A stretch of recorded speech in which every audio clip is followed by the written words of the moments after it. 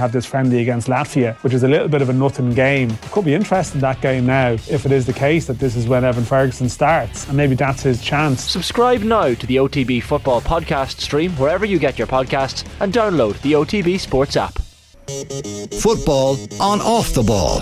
With Sky. Get all the football you love in one place across Sky Sports, BT Sport and Premier Sports.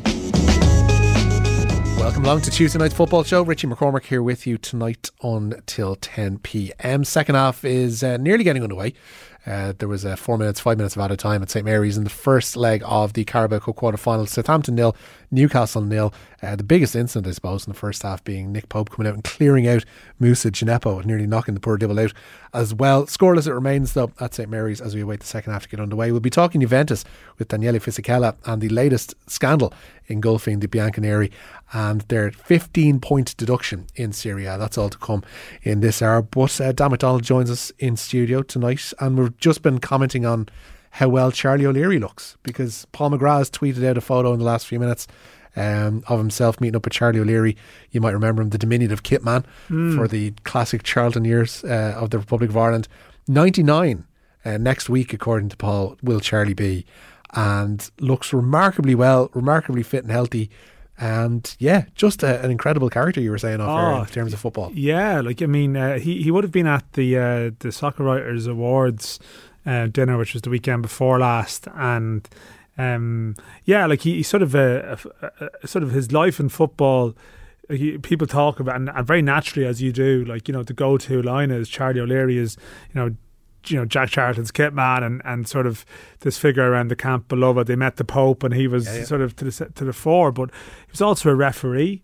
He played, and then he was a referee at various levels. He was, you know, heavily involved in sort of administration in terms of the Leinster FA. I did a piece a while back before Christmas for the FAI Cup final last year, actually. A very sad story in 1997 it was, when Conor O'Dowd, the brother of the then Derry City keeper Tony, passed away before the cup final, and Tony Senior and like Greg would have played League of Ireland, one of the other sons. They're a big League of Ireland family.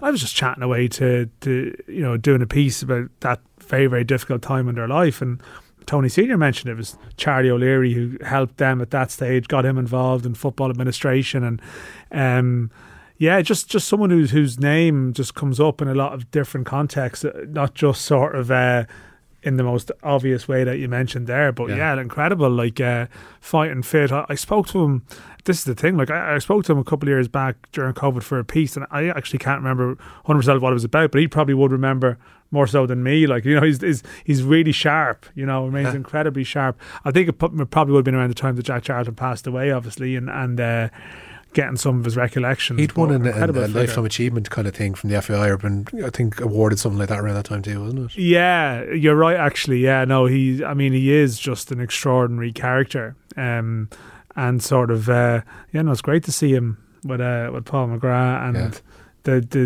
for all that, you know, in some ways, and I would say this myself sometimes, like, you know, we remain in the sort of the shadow of Italia 90 nostalgia sometimes when we talk about football in this country and debate where we are today, and it's almost unfair sometimes, it's hanging over.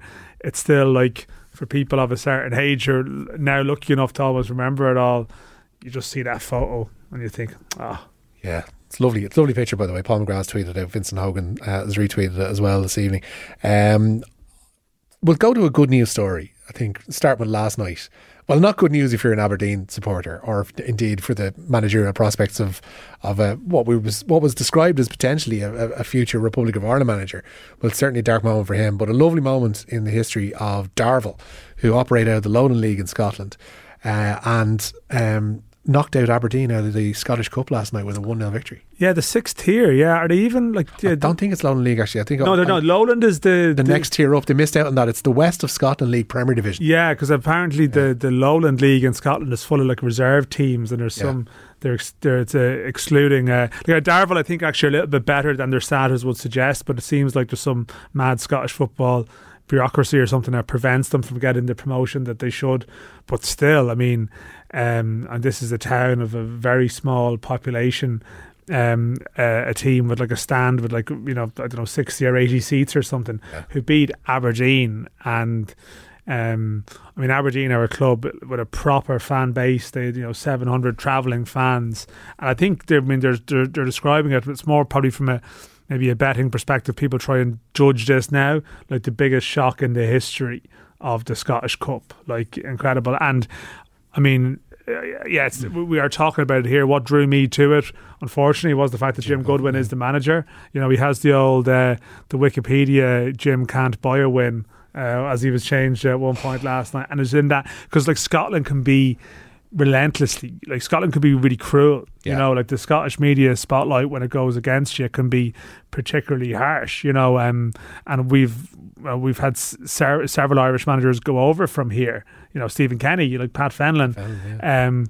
who probably experienced that side of things at times. I mean, how they cover their football there is intense. Like, we might think, you know, it's just Celtic and Rangers, but it's not. Like, if you're in Scotland, there's blanket coverage of other teams, in particular the likes of Aberdeen, Hibs, Hearts. So that next tranche down from the top. Yeah, so for them to lose to a team like that is sort of unthinkable. You know, it's so unthinkable. Like, I remember Aberdeen when they lost to Bowes, which is a fond recollection for yourself. Back in 2001 was it, maybe? And like, that was, I remember the huge travelling support in Dublin, and like the expectancy was massive. And but for poor Jim Goodwin, who went from St Mirren to Aberdeen, it was a sort of making that step upwards. Like, very impressive character. I think he's been on this show before. Had done very well at St Mirren. He was at Alloa, like, as a part-time sort of football manager for a while in the Scottish, you know, their third division effectively, and built himself up and was on this trajectory. But sometimes you see, I think in Scotland you do get to that, and this isn't to excuse him at all. He's obviously under a bit of pressure, big time, but you probably get to those slightly bigger clubs, but then, okay, how much can you do? So you have to do exceptionally well maybe to really enhance your reputation, as some managers have.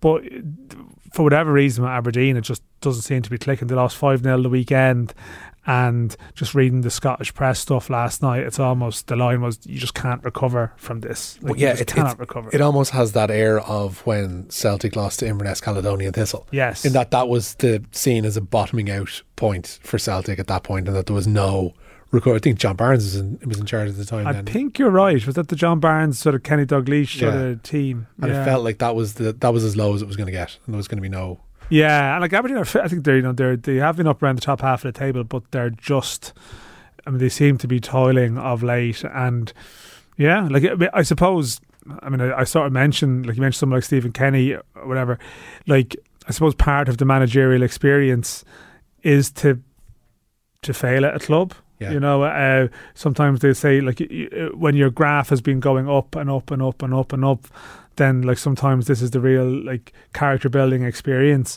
But I mean, it's just a catastrophically bad thing to happen. And just looking at the pitch, the surroundings, I mean, maybe you watch football here, maybe it's not that bad really, like we're used to sort of looking at idiosyncratic grounds, but like, yeah, for them it's as low as it gets, and it's it's punch bag territory. 1 win in 9 for Aberdeen now at this stage. Their only victory recently coming in the Premier Division against St Johnstone. They are 5th, which isn't disastrous entirely, but when you're in that rut, it is very difficult to see how that kind of run of games and run of defeats, as it has been 3 in a row now, kind of comes to a close. Yeah, and just reading the reports as well, like you lose 5-0 the weekend, I think it was the Hearts, and then it's a case of, okay, you know, give us your reaction to this, and you appear to be outworked by a team, a pretty modest team. It's just of all the countries for it to happen, you know, you just if he's managing a team in League One and a Stars on the rise, and okay, you're knocked out of the FA Cup by a team non-league. Yeah, it's bad. But it's another level. It's like national scrutiny there. Like this morning in Scotland, they are the laughing stock, and you are the face of that, and like that is that's tough. Yeah, having a scan on social media there, it seems to be a case of they're kind of waiting for the axe to fall on Jim Goodwin. But on the other side of that, of course, a fantastic moment from Mick Kennedy. And actually, Mick Kennedy, the Darvel manager, his pre-match speech was caught by the microphones and indeed the press just before kick-off last night in that Scottish Cup tie. The next 90 minutes will probably be the most important 90 minutes in your career. All right? I read up the day that the average man lives to about 77. Right? 40 million minutes in his life. All right? I'm asking you to give your absolute utmost for the next 90. 90 minutes out of 40 million. Right? That's all I'm asking for. So when that whistle goes, be prepared to give everything you've got for each other, for yourself, for your family.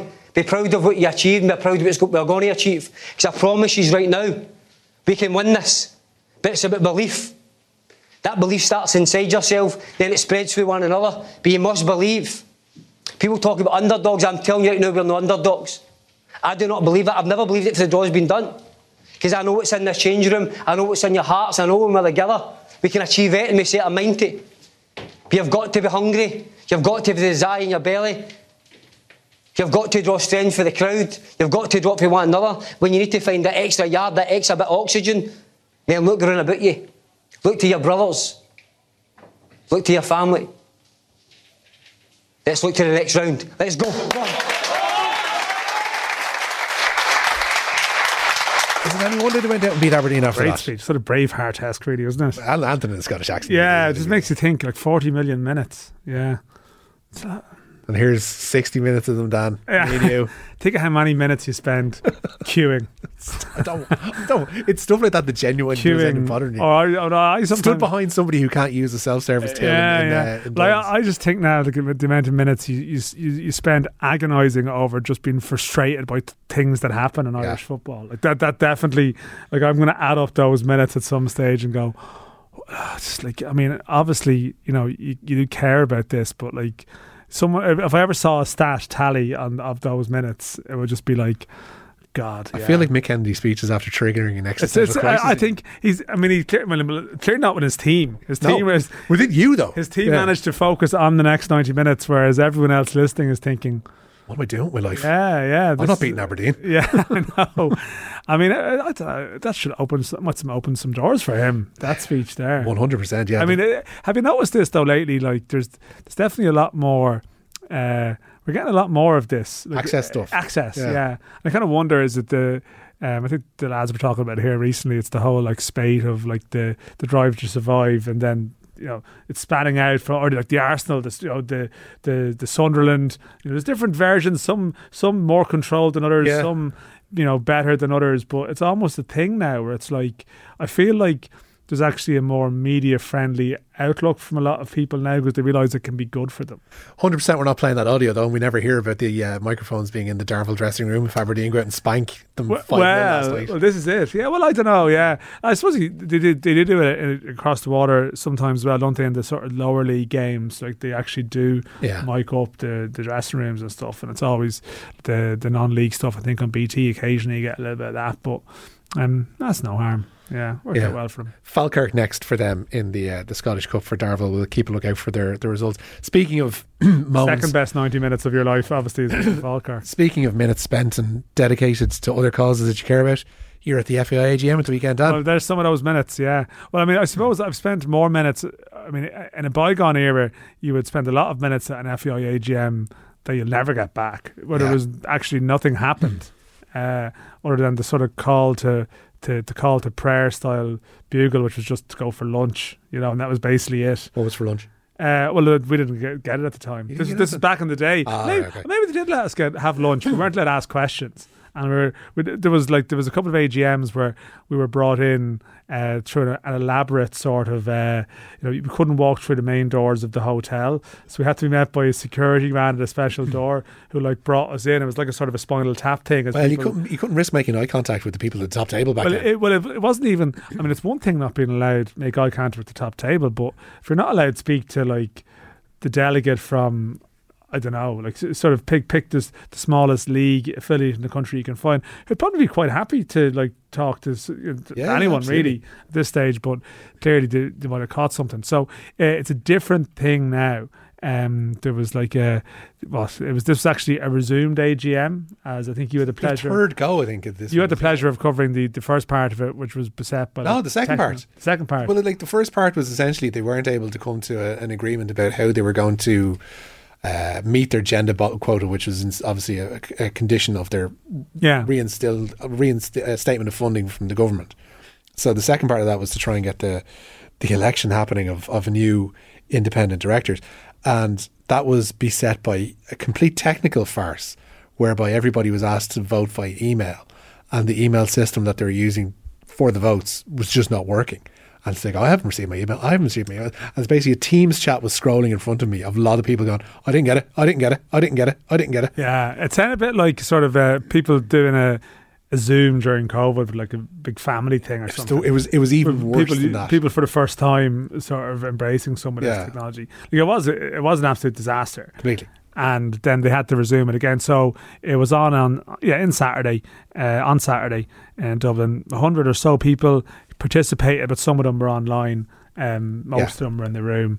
There was a couple of, as you mentioned, one new person onto the board, Niamh O'Mahony, and then there was the ratification of 3 others. And you sort of I assumed that might be routine enough.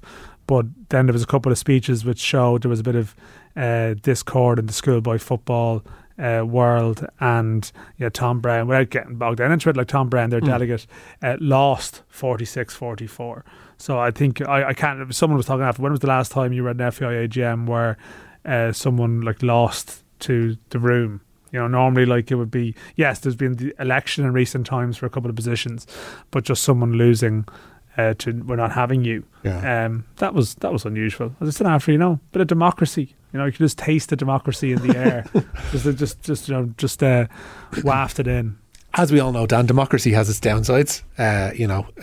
But one of them, I'd say that facetiously, obviously, but one of the issues that you raised, important clarification in FEI context. One of those issues that you raised, was it on Saturday itself or maybe on Friday, was about the composition of the board and the needs to have gender balance, which obviously is an important thing, but the way this is shaken out from an FAI perspective is very lopsided. Yeah, and definitely have to be careful how you phrase this, because it's not as if, I'm not saying I'm against the concept of a gender balanced board. Like, it was obviously very important that changes like that were brought in.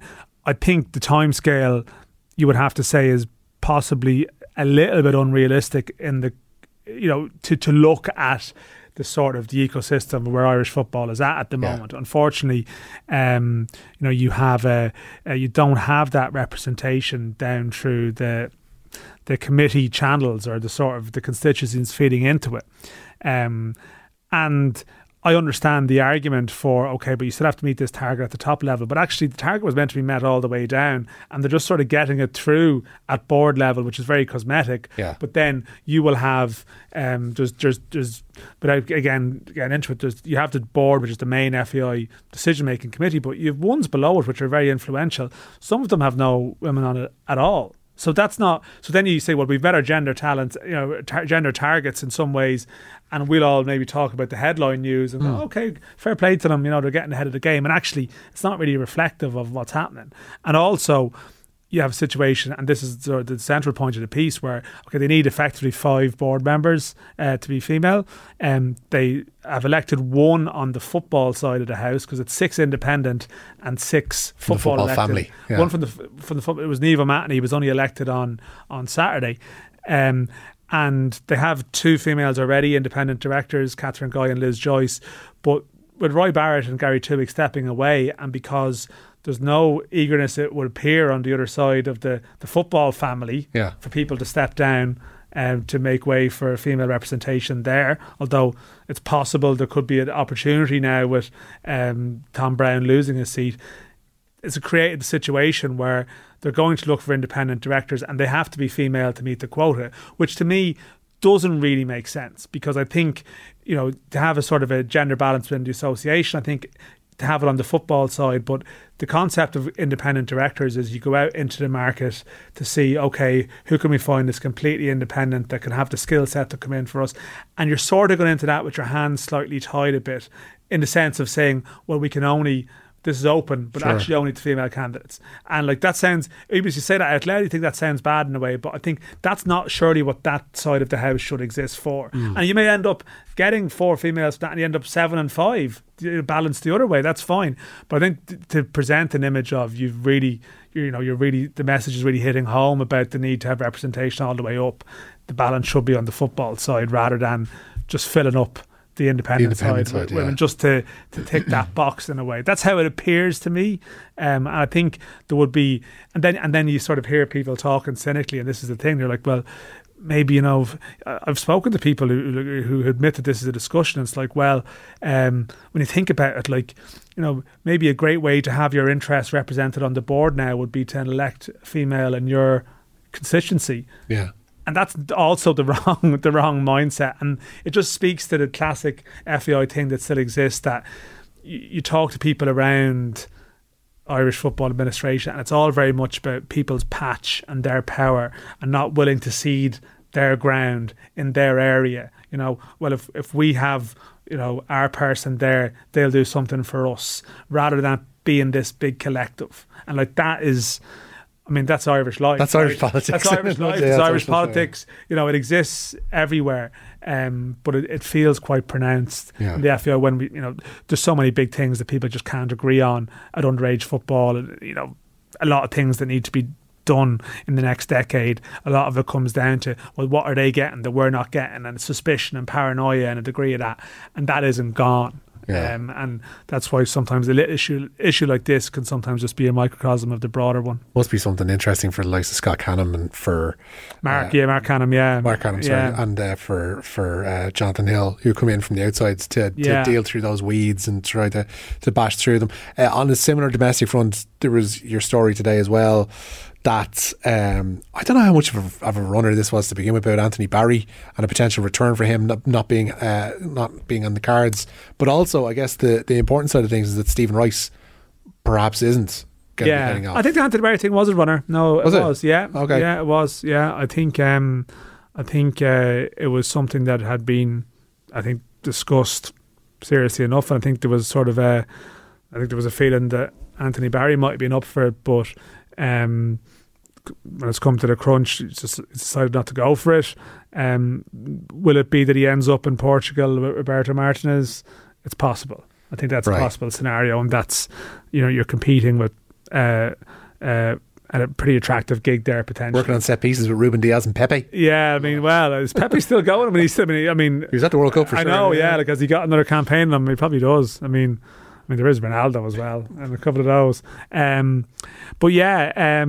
Stephen Rice then, the chief scout analyst, he was on the shortlist for the Swindon Town job, but basically doesn't appear to have got that job. So that means that, he's around. So I think that they will replace Anthony Barry / John Eustace. That number 3 spot will be filled. Before March? Before March, I think certainly all the vibes are that will be the case. If that's not the case, it'll be hard for them to sort of present it as this was always the plan. I think it was actually said at the weekend at the FAI event that no, there will be a number 3 in, and sort of I'm getting the feeling it may not be too far away. Was Barry then part of was there obviously a group of, similar to the way Swindon, I guess, we're picking out a new manager, that Rice was part of the consideration process? Is Barry one of a number, or was he the standout candidate and then there's... I think if Barry was willing to come back, he'd be in. He'd be back in. Yeah. It makes sense because there's no introductions to be done. Like, it's not ideal.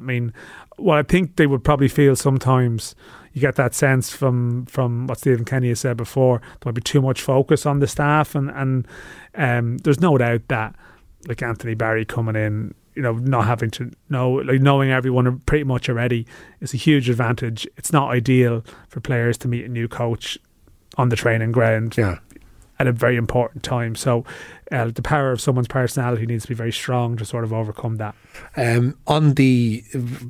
Finally, from the FAI standpoint, they have a couple of big commercial deals. Do they have any real timeline in the offing as regards when? Because in that previous attempt at the AGM before Christmas, I think it would have been, obviously at this stage, they were saying that the commercial deal in place for the kit supplier was the biggest commercial deal that the association has ever done on any front.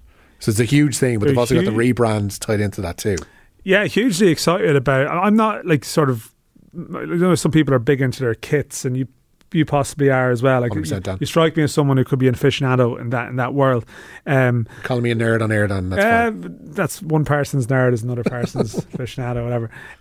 But like, they have been talking in excited terms about this. The expectation is that it's going to be a Castore. It's not confirmed, and they refused to confirm it. They were certainly in the mix.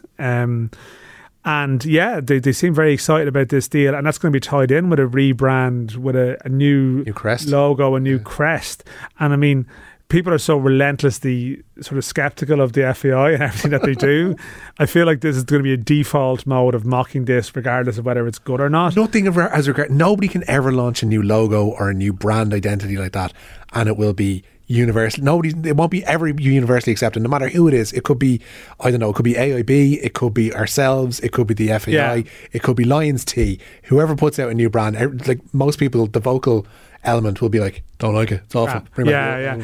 I mean, do you have any affection for the current one? No, and it's not just because it's I won't say associated with a bad period in Irish football, but there's nothing. It's a very corporate looking logo, and the fact that whoever designed it knocked one up for Israel in the same afternoon, that kind of takes away from it too. It feels like it belongs on a shirt in the 2000s. Definitely, it has that sort of vibe off it. And it's been there. Like, I think people forget that it's been there a while, and even the ones that people would regard as classics, the circular, the orange outline, wasn't it, with the green shamrock and football. So that was only brought in like the mid 80s. I want to say the 86, no, 88 Euro 88 qualification campaign probably was the day. This is where the kit nerds come to the fore. I don't have a great recall. There was different versions of it. There was like the shamrock, and then there was a weird version in around the time that they had that quote unquote Kerry jersey for one international, and but there's no doubt there's less is more with that to some degree now. I think if they're reading the room, and even the success of that blue shirt, that sort of special edition shirt a couple of years back, people want that sort of style. Minimalism.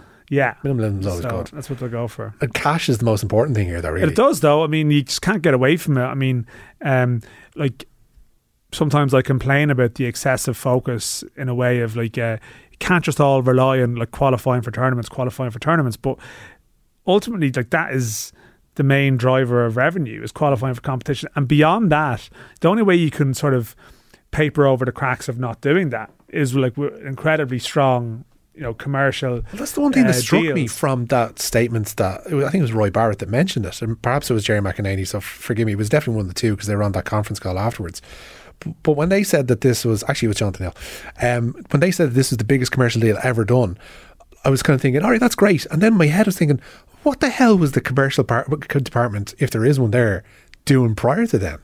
Well, I think one of the things and this is why the search for the men's team sponsor has become a bit of an issue for them, was I think initially when people came in there, they felt that the value of the deal they had previously with Three, they felt they could maybe get more. In the market for it, and clearly felt it was underperforming in some ways relative to, say, other things. And this goes back to like the Delaney era FAI, where obviously very centrally controlled, and every deal was packaged as a great deal. And maybe people would step back from it and go, well, were all of those deals really great deals? Were you really doing great deals there at all?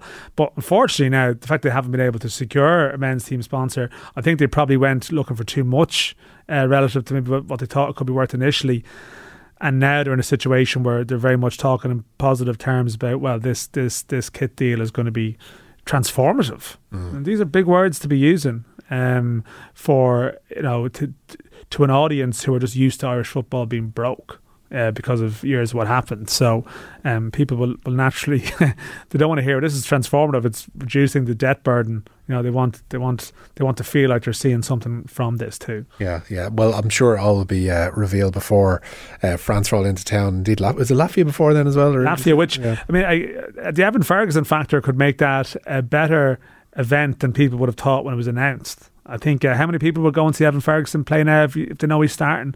I think more people will go to that game than would have been thinking of going to it. All I'm hearing is, Dan, we're winning the Euros in 2024. Yeah, It's a nailed on fact. Football brought to you by Sky here on Off the Ball. Watch all the football you love, including the biggest Premier League games every weekend, live on Sky. We should mention it is still scoreless with 18 minutes to play at St Mary's. Southampton 0, Newcastle 0. Joe Linton has missed an absolute sitter for Newcastle, and since then Southampton have probably had the balance of the play and indeed the chances. Dan, thanks so much for coming in. No worries. Football on Off the Ball. With Sky, get all the football you love in one place across Sky Sports, BT Sport and Premier Sports.